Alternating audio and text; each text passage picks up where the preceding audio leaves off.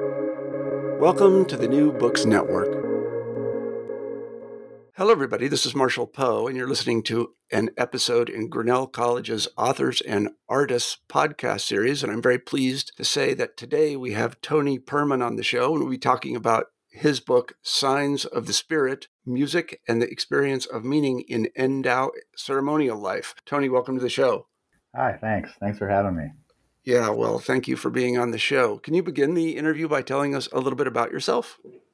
Sure. So I teach at Grinnell College, and I've been here for about 10 years.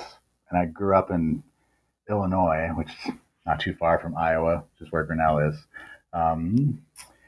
And I teach ethnomusicology, and I got into it mostly as a performer playing music, which sort of led me into academia. Oh, is that right?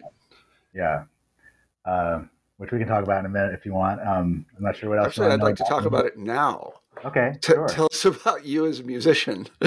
Well, so I grew up like, I suppose a lot of Midwesterners who play music, it's mostly classical music, is all the educational opportunities. So I was a singer and went to Kenyon College in Ohio to do singing, to do vocal performance and music, sort of classical music.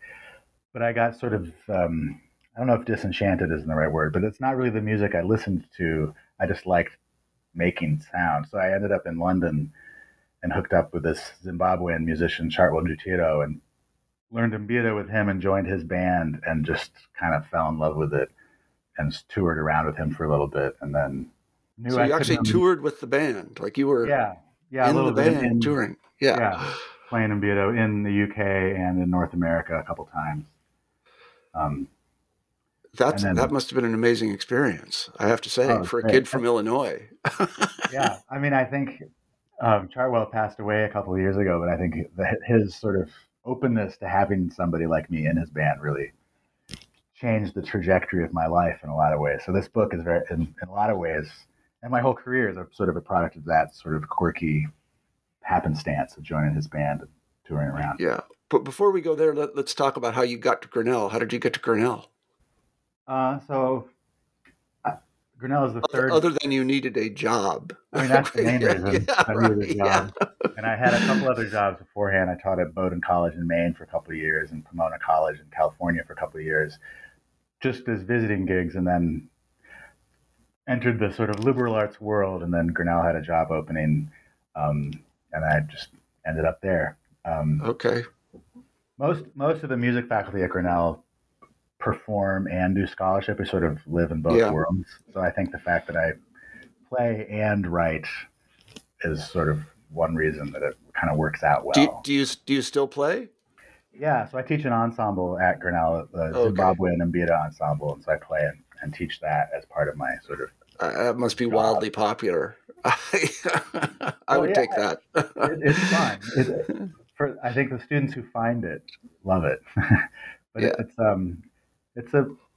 it feels intimidating at first because it's usually so new for most of the students. Mm-hmm. So they have to be brave. But once they are, they usually Grinnell students are brave. They are. I'm not sure I was the bravest Grinnell student, but I graduated in '84, but I would like to have taken that class. So let's turn back to this interesting intersection of your personal experience and Zimbabwe and Ndau. So this is really how you got into it, by meeting Zimbabwean musicians. And suddenly you were like, hey, this is cool. Yeah, because I went to England to do graduate school to study ethnomusicology, but not to study Zimbabwe. That wasn't really on my radar. I was just meeting Chartwell and then playing with him kind of shifted my focus. But when I went to do my PhD and thinking I would do research on music in Zimbabwe, I decided I didn't really want to write about the mbira, because on the one hand, that's what I play. I'd like to sort of keep that as just something I do, but also it's perhaps the thing that's most written about and most attended to in Zimbabwean music. There's a lot of scholarship on the mbira. There's players all over the world, and there's so much else happening in the country that I wanted to do something else, not the mbira. And then I just sort of traveled the country thinking about what should I do, and ended up in Chipinge, which is where the Ndau community is that's the sort of center of the Ndau speaking area of Zimbabwe, and fell in love with the music there and sort of fell in love with the community and was fairly openly received. And so I stuck around, and that's where I my research focus really shifted to that part of Zimbabwe. Well, that's a great story, actually. It's a nice organic story about how you kind of found yourself in the context of these people doing this thing and became one of them, and then went on to actually study what they do. Seriously, that's a great Yeah, story. yeah, it was really a profoundly positive experience the whole way through. That's great. I mean, this will sound like stereotypes, but I have some friends who study Africa, sub-Saharan Africa, and they claim to me that sub-Saharan Africans are the happiest people on earth. Yeah, I would have to think about that. I don't know if I Yeah, would I don't say know if that's true, but that. they're just very happy. I don't know why, but they're very happy people. Um, so uh, let's talk a little bit about ethnomusicology. Uh, I'm a historian. What is ethnomusicology? um, I mean, if I'm being flippant about it, I just think of ethnomusicology as the study of music. Um, but it emerged as the sort of filling in the gaps of other older studies of music. So you have historical musicology, which is a history field, but it focused historically almost entirely on Western European art music. You have music theory, which has focused also mostly on Western European art music, but in an analytical sense, kind of comparable to linguistics of what's like Actually, just to interrupt structurally you, going on. I have an acquaintance who is a musicologist, a music theorist, and as far as I can tell, he's a mathematician. Yeah, music theory is a very mathematical kind of field. And we get a lot of double majors in music and math, and that really Yeah, appeals to them. yeah. But ethnomusicology emerged mostly to pay attention to all the rest of the world's musics. Um, but a better answer than just the study of music, it's really the study of music in context, like the social importance, political importance, the kind of meaning of music beyond sound itself. So trying to connect musical sound to something, whether it's politics, religion, social dynamics. Um, Sort of, it depends on. There's so many different kinds of ethnomusicology now, so it's really anthropological in a lot of ways. Especially in the United States, the methodology is drawn more from anthropology, really, than from other musical fields like theory or historical musicology. Mm-hmm. Well, an important part of your book is the affective component in musical performance. And I can speak to this directly because music in situ being performed, it's a very emotional experience. I mean, I don't want to get too biographical, but I was listening to my Spotify playlist and they played a song that I hadn't heard in 20 years and I started crying. For me, that's where it's at. Is that that's what's so. That's why I get into this and what I'm fascinated about. Music has so much impact emotionally, Yeah, but you can't always put that into words. yeah, Like, that's tough. and that's what I see the fun part of doing ethnomusicology is trying to put into words those experiences, those affective experiences of music. That is the whole reason we play or listen. That we don't usually need words for. Like you don't need to explain why you cried. You just know you cried. Right. I just cried. I don't know exactly why I did, but it just happened and I was very shocked by it, to be honest with you. Yeah. Um, so it's kind of music and performance in situ, that is while it's being performed. And so then there's this other interesting word in your book that I wanted to talk to you about, musicking, because we don't have a verb in English to music. No, and We that's should. why a lot of ethnomusicologists, and that comes from a guy named Christopher Small, was the first person to use that in scholarship in English. I mean, lots of languages have gerunds or verb versions of music, but English, like we can say dancing or playing or acting, but music doesn't really work. And not every ethnomusicologist likes this word. I actually had a long conversation last week with a colleague of mine who just hates that word. Like, we should just stick with the ones that we already use instead of making up new ones. But I love it because to Oh, I'm all me, for it's, making up new words where there's yeah, something lacking. I mean, that's why we have language, so we can make this stuff up because it accurately describes the experience, which is not just listening to music or watching a performance because you are yeah. in it. When especially when I'm teaching, like I think students, especially students who aren't necessarily active players, encounter music through things, whether it's recordings, and so they think of music as a thing, as an object, or as a product. And I really want to put their energies into thinking about as a process, as an experience that's happening in real time. So turning it into a verb, for me, lets me put the emphasis on the doing as opposed to the thing that's done. Um, so I use it all the time. Some of my students love it. Some of them it drives them crazy. But Yeah, well, I think it's a very, I don't know if it's a neologism anymore, but it's a very useful one, and I will drop it into my daily vocabulary. So let's talk a little bit about the book. So how did you actually conduct the research? How did you decide to go where you went and to listen to whom you listened to and to talk to the people that you talked to? yeah, Talk about that's a them.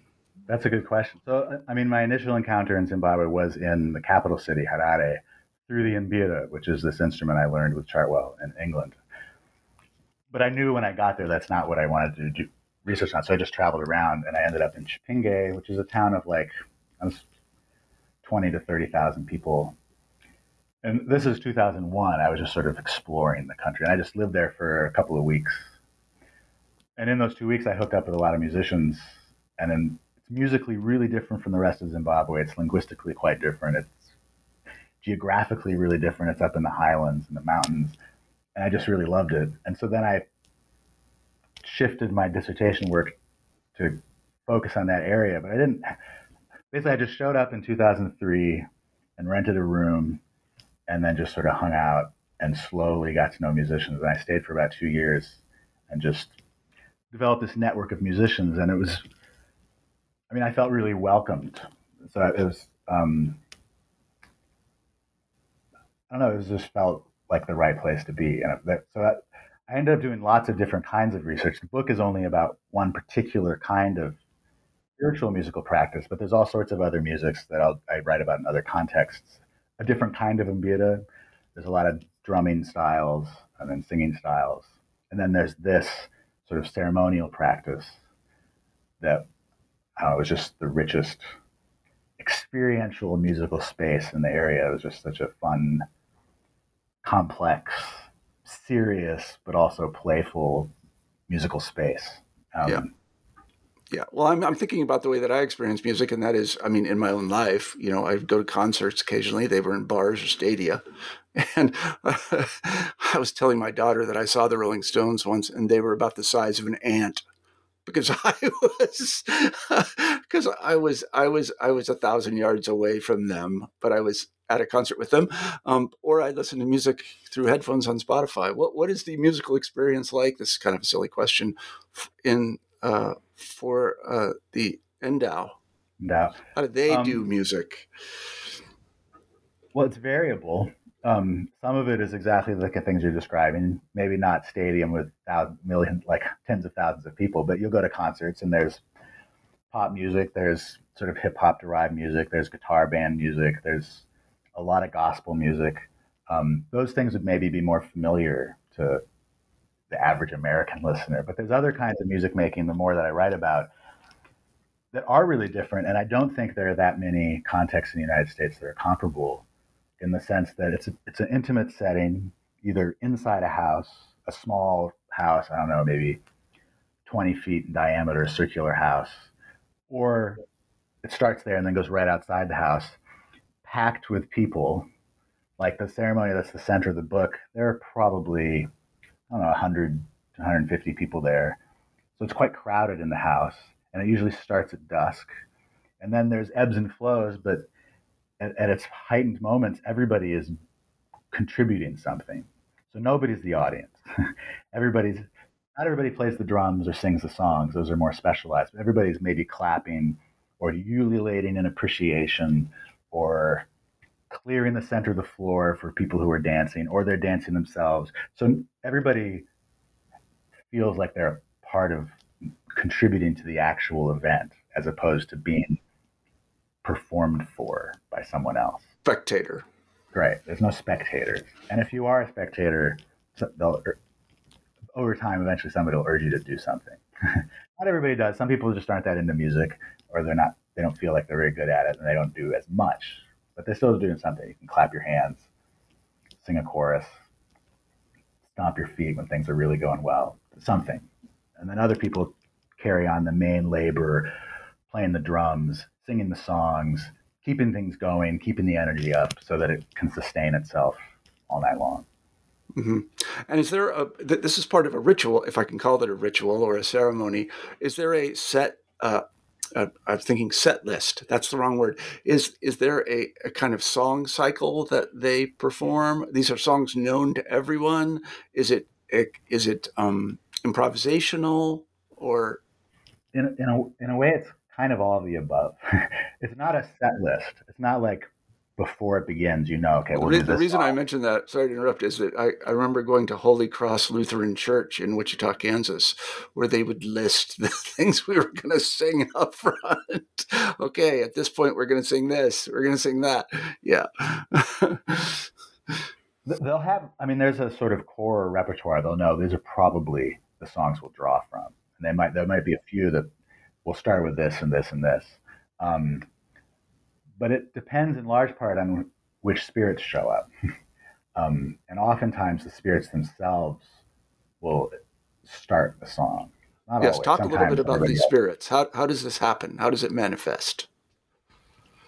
Because I was Primarily, going to say, no spirits showed up at Holy Cross Lutheran Church. well, maybe you went to the wrong church. Some Yeah, I other probably churches they did. might show Yeah, up. you're good point. Yeah. So, the religious life in these communities, and Zimbabwe is interesting because a lot of people in the country attend ceremonies like I described and sort of live their spiritual life through spirits. But a lot of the country is also extremely Christian and it's a very publicly Christian country, much more so than the United States, that you just see Christianity and hear Christianity everywhere on TV, on the radio, walking down the street.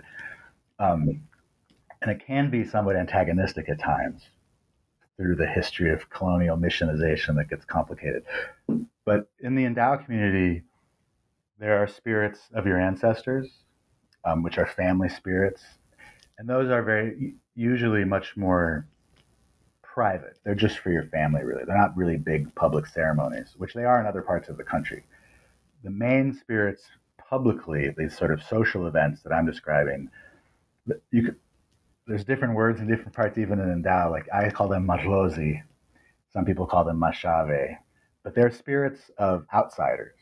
And there's different kinds. And so one reason you don't know what you're going to play is it depends on which spirits show up. There's different categories of spirits. So I've read about 4, because the main ceremonies I went to had these 4 categories of spirits, but there's lots of other ones that I don't write about at all. And they each have their own repertoire, their own drums, their own mediums. So you usually in advance, you hire mediums or you have relations with mediums who say, we're going to have a ceremony, please come. And then you play, let's say they're Majiti spirits, or the spirits of South African Gazanguni, or you could say Zulu soldiers from the 19th century. They traveled into what's now Zimbabwe in the 19th century, died there, and now come back as spirits. So you play these specific drums for them, and those mediums know they have those spirits, and they'll probably welcome the spirits. So you play music, you take snuff, which is actually hugely important. Without the snuff, the spirit, it kind of wakes them up. And then you just play music, and then eventually through the dancing, they go into trance, and the spirit wakes up. That's the verb typically used. They wake up within them. And then it's the spirit now you're interacting with. And the medium, like the living person, usually has no memory of events afterwards. So they might ask you how it went when it's all said and done. But so in the moment, then the spirit's there, and they're the ones dancing, and they might then tell you, oh, let's do this song. This is one of my favorites, or something like that. And then it's variable. It can take 10 minutes or an hour, depending on how happy they are or what difficulties in life led to having the ceremony in the first place. Or if you just want to say hi and kind of keep just sort of dropping an email to somebody, just keep up good relations. Like, hey, I didn't forget about you. Come and dance for a few minutes. And then they dance and then they'll leave. And then all those spirits might leave after an hour or two. And then a whole new set of spirits will come. And then, so the ceremony, that's the main sort of site of the book. There's 4 spirits.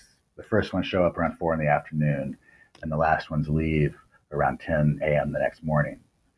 And that's the sort of the time frame of, and that's a pretty typical time frame, actually. So it's the music that engenders trance, and then the trance sort of allows the spirit to sort of take over the body of their medium with the sort of medium's permission, and then the spirit becomes the sort of in charge of that Yeah. body. So just to be clear, then these media, I don't know what the plural of mediums I just say is. mediums. Otherwise, it sounds like I'm talking These about newspapers. mediums are known to the community. Oh yeah, and you know in advance, like, oh, we want these spirits to come. We should invite these people. And how do you become known as a medium? well, I mean, the initial experience, you obviously might not know that you will be a medium as you get older. Although most people think that the spirit that you have is you're born with that spirit. They don't arrive later. But then, and not everybody, so everybody has a spirit, but not everybody becomes a medium. So at some point in your life, you'll probably get sick or injured in some way that the doctors can't help you with. And then, so then you go to a sort of an herbalist or a spiritual healer and say, this is happening. I'm sick. I don't know what's going on. And they'll say, well, it might be your grandfather, or it might be this Majiti spirit um, who's wants you to be a medium for them. And so we need to figure that out. So then you'd have a ceremony specifically to figure that out. And then go into trance, and then that spirit emerges. And then everybody around them will say, who are you? What's up? What are you doing? And then they say, oh, I'm so-and-so. And I want this person to be a medium. Here's the things I expect them to do to sort of nurture this relationship. And so then from that point on, you can choose to be a medium and honor that spirit and do the things they want you to do, which might mean don't eat this food, do wear these clothes, maybe quit that job or not. And if you don't, you'll probably just keep getting sick and you just have to deal with that. So most people choose to listen. And then at that point, then people know, and then you learn to foster that relationship. It's kind of a skill, so you get better at it. The early days, it's really difficult and can appear very violent. But older, experienced mediums, they can sort of get that spirit to wake up quite quickly. Mm-hmm. So a family or a group of people will essentially hire a medium and say, okay, we want you to come. Yeah. So like this ceremony, the community invited several mediums, several of whom actually had several spirits. And they knew in advance, these are the sort of who we hired for this event. And so they're kind of taken care of. They make special food for them, make sure there's beer for them or alcohol for them if they need it. Increasingly in the 21st century, you might pay them. And then that's their sort of job. Just like you might hire drummers or singers to play the music, that's their job. So everybody has a job. And those are the main ones. Mm-hmm. And if who exactly are these bad American analogy? Are these all ages shows? Oh, absolutely. They're way more all ages shows than any show in the U.S. And especially these like Madlozi events, they're really open. Like I show up and I just can go to one if I'm invited. But if I like my main sort of host at these, a guy named Davison Masiza, who was my Mbira teacher. That's how I got to know him. Just whenever there was a ceremony, he's like, "Oh, you should come," and then I would go. And it is literally all ages shows, from infants sort of on mothers' backs, all the way up to senior citizens who, once they sit down on the floor of the roundhouse, they're there all night because they can't really get back up. And the kids can come and go as they want. And usually once they sort of fall asleep somewhere, somebody will then take them to a different house where they can sleep. But they're welcome to be there for as long as they want. Teenagers are kind of coming and going, often going, and they might play a different kind of music out of earshot just for like a teenage party at the same time of playing dance music, sort of flirting with each other. And they might not be, I mean, it's maybe not that dissimilar to church and how some young people feel about it, in that it's just this thing you have to do. And it can get a little boring if you go all the time. And so they don't really want to be there. But some of them are really into it, especially if they're really into the music. Yeah, well, at Holy Cross Lutheran, they would take the fidgety children like me to the basement. Yeah. Well, that's one thing I think, like this feeling of being disrupted is pretty hard in these events. Like kids aren't going to disrupt it. And it's so loud. The kids are usually incapable of disrupting it. And they might leave and they might cry. And if they cry, then the mom will take them out and figure out why they're crying, but they're totally welcome whenever they want to be there. And let's talk a little bit about the music itself. So what sort of instruments are being played? Drums and shakers. Occasionally a whistle too, but there's drums, and each kind of spirit have different drums. So there's multiple sets of drums. So when the Majiti come, they kind of look like tambourines, but they don't have jangles on them, but they're small frame drums, and you play those because they come from South Africa. Then they might leave, and then the Jipuna come, who are old, like they're female spirits, and then you might play you put a drum on the ground. It looks kind of like a bass drum on its side, and then you use your elbow to kind of change the pitch, and you play with one stick, and then you can have tunes.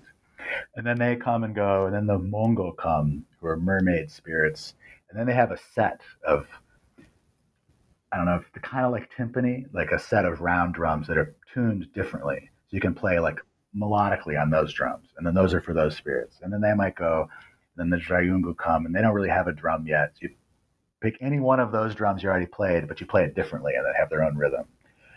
And all of those drums are accompanied by people playing shakers, which keep the beat and tell the dancers where to step. And then on top of that, people will sing. You have multiple singing parts.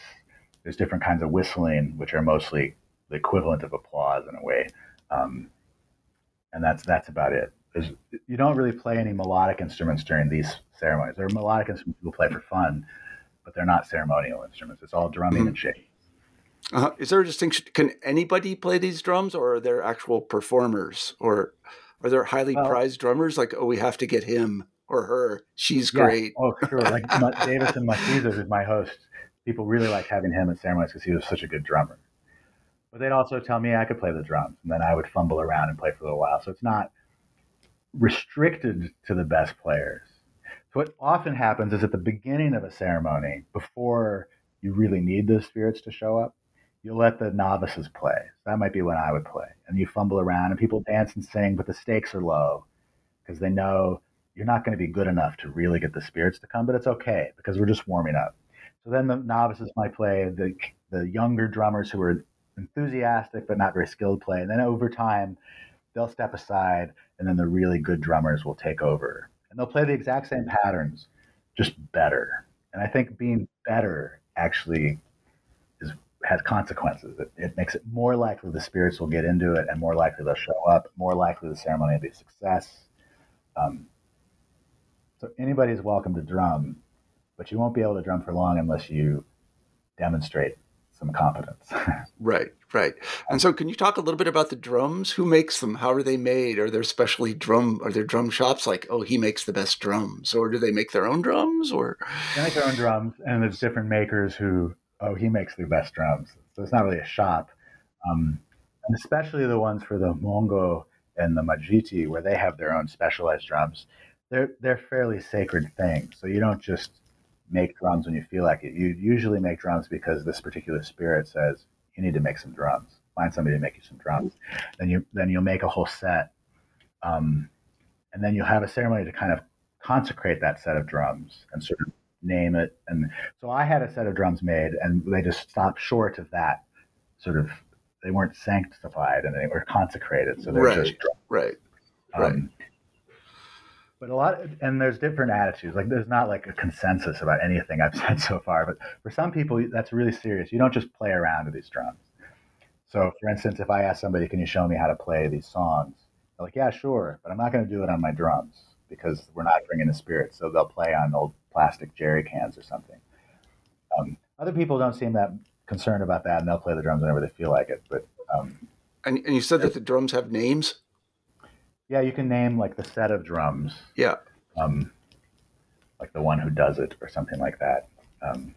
And how does one become? Can you apprentice yourself to a drummer? Like, I really have this aspiration to be a great Ndau drummer. Can I apprentice myself to you? That's a really good question. It's not that formalized, the education system. And usually, if you have that kind of impetus or motivation, or like be in your bonnet, you just have to do this.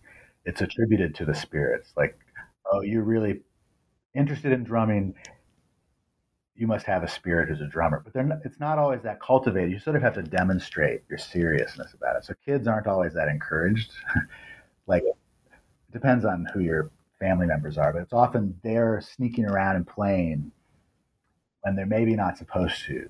And that kind of demonstrates to their family, oh, they actually really do want to know how to do it. And then somebody who's a really good drummer they'll often sit next to them at ceremonies and kind of pick it up. And then somebody will usually foster that interest. So often it's children of drummers who become good drummers, or children of Mbira players become good Mbira players. So there's no formal apprentice program, but if you're motivated and stubborn and resilient, eventually somebody will really show you the ropes. Yeah, like much of life. Yeah. But I think about that when I teach Mbira in the United States, like students enroll in my class, and then I'm very patient with them, and they have this hour and this day and this hour and this day, and maybe they're into it, maybe they just want the credit or something different to do. It's not, but I'm catering to them because they're enrolled in my class.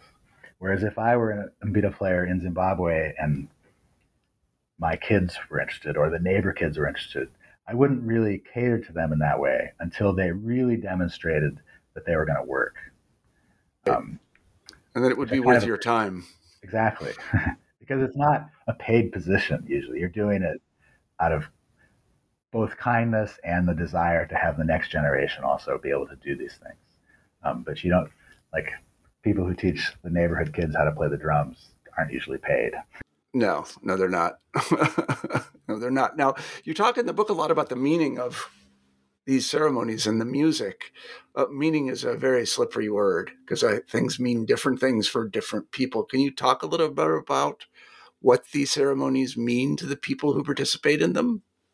Yeah, I mean, and that's, like, as an ethnomusicologist, that's where my main questions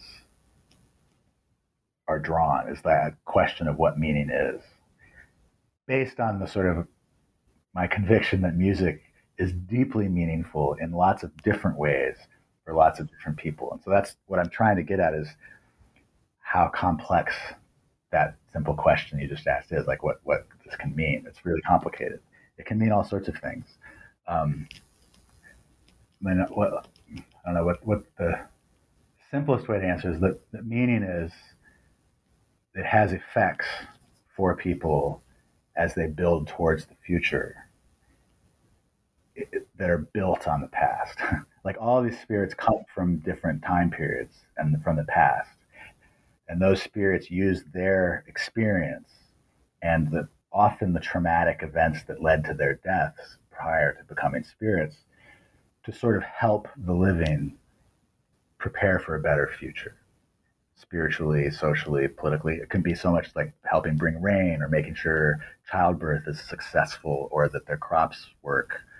It can be more like tangible like that, but it can also be more intangible of ensuring healthy social relations among the living and between the living and the dead and between different communities of the dead,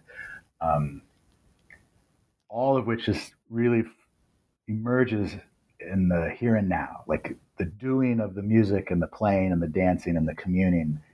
The success of that moment is what helps ensure that the future will be good or better, and that the past was worth it and has some effect. It was worth it. It's right. Yeah. So it has a kind of instrumental value in the sense of, I'm thinking in the Christian context again, pray for this and you might get that. I was always told not to do that, but no, there is a kind of instrumental component to it. But I think that's maybe a secondary sort of motivation. The main, I think, motivation is nurturing healthy relationships between people, but also between people and their spirits. Because these spirits, the Madlodi spirits I'm describing, they're not the only ones. There's also a god, and there's also the ancestors, and there's more powerful spirits. But these spirits kind of protect those spirits. They're sort of, I had a friend who was one of my main sort of interlocutors who worked for the government. So he thought about things in kind of government metaphors.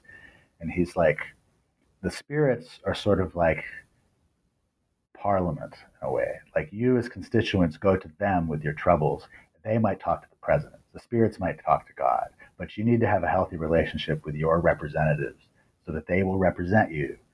Um, so you want to keep them happy. What makes the spirits happiest is dancing. So you have a ceremony, you invite them, give them opportunity to dance and hang out with their friends because it's always multiple spirits at the same time. Sort of a you scratch my back, I scratch yours. You make the spirits happy, they'll protect your ancestors and try and make your life a little better. Yeah.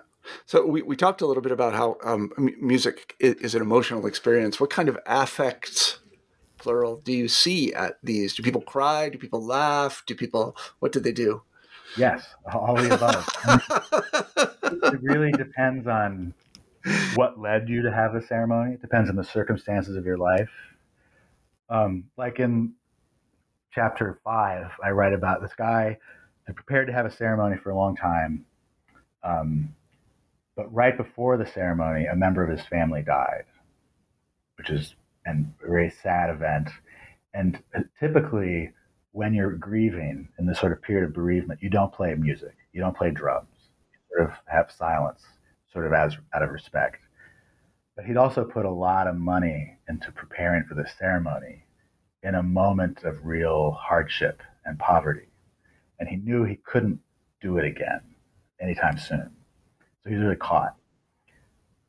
So he did it anyway. And some people at that event were super joyous and having fun because they got to dance and play and be with the spirits and be with each other. It's like a party. So they were laughing and just because there were good musicians at this ceremony. So it was really good. So that just generates all this positive affect. But he was grieving and crying because he knew he was actually being kind of disrespectful.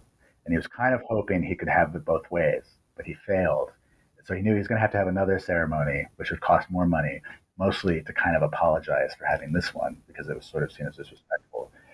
And other people could be crying because they could be remembering the spirit who died, who might be emerging in some other context. So it's one thing. That's one reason I find this music so fun to write about and talk to people about and do, is it's not like there's happy music, like in major keys that everybody's going to be happy when they hear it, or sad music that is accompanied with, I don't know, sad movies and it's in minor and slow. Everybody's going to be sad. Leonard Cohen kind of stuff. Yeah.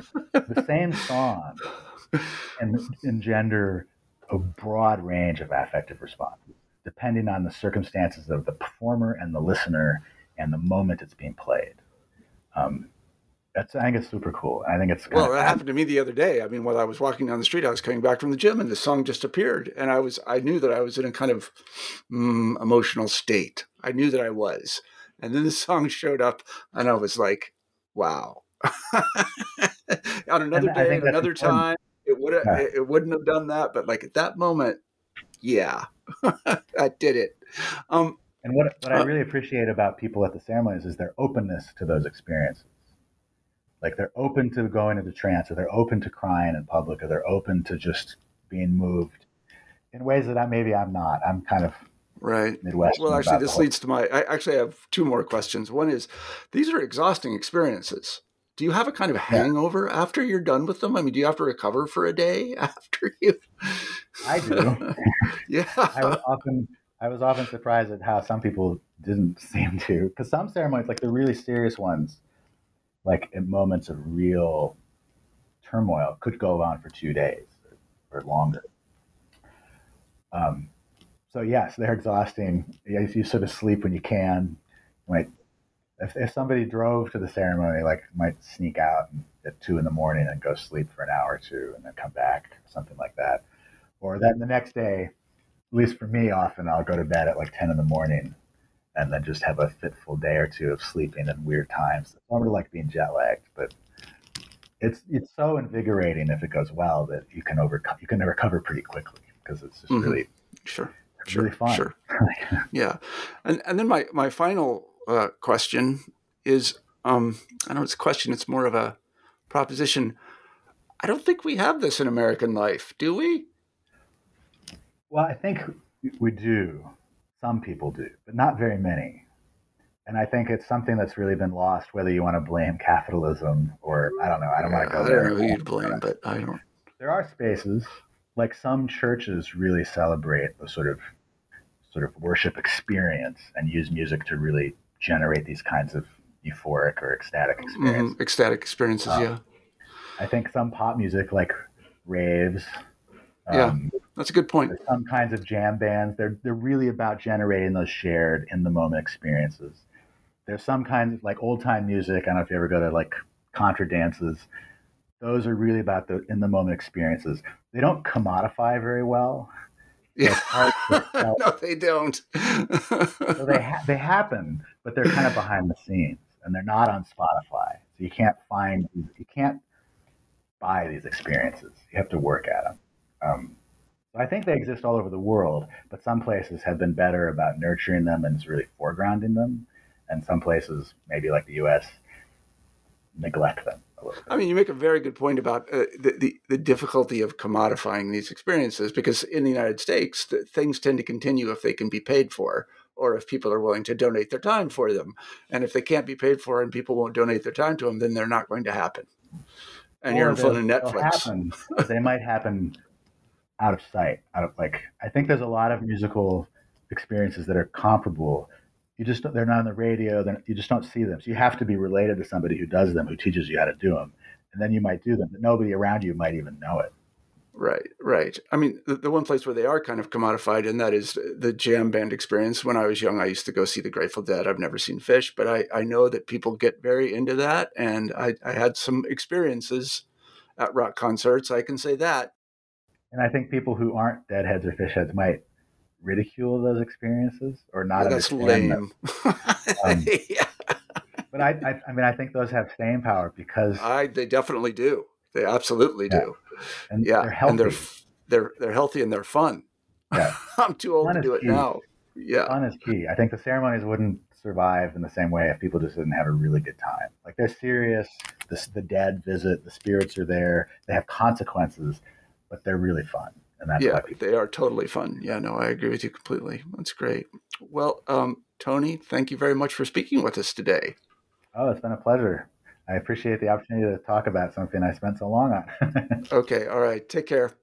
All right, thanks. Bye.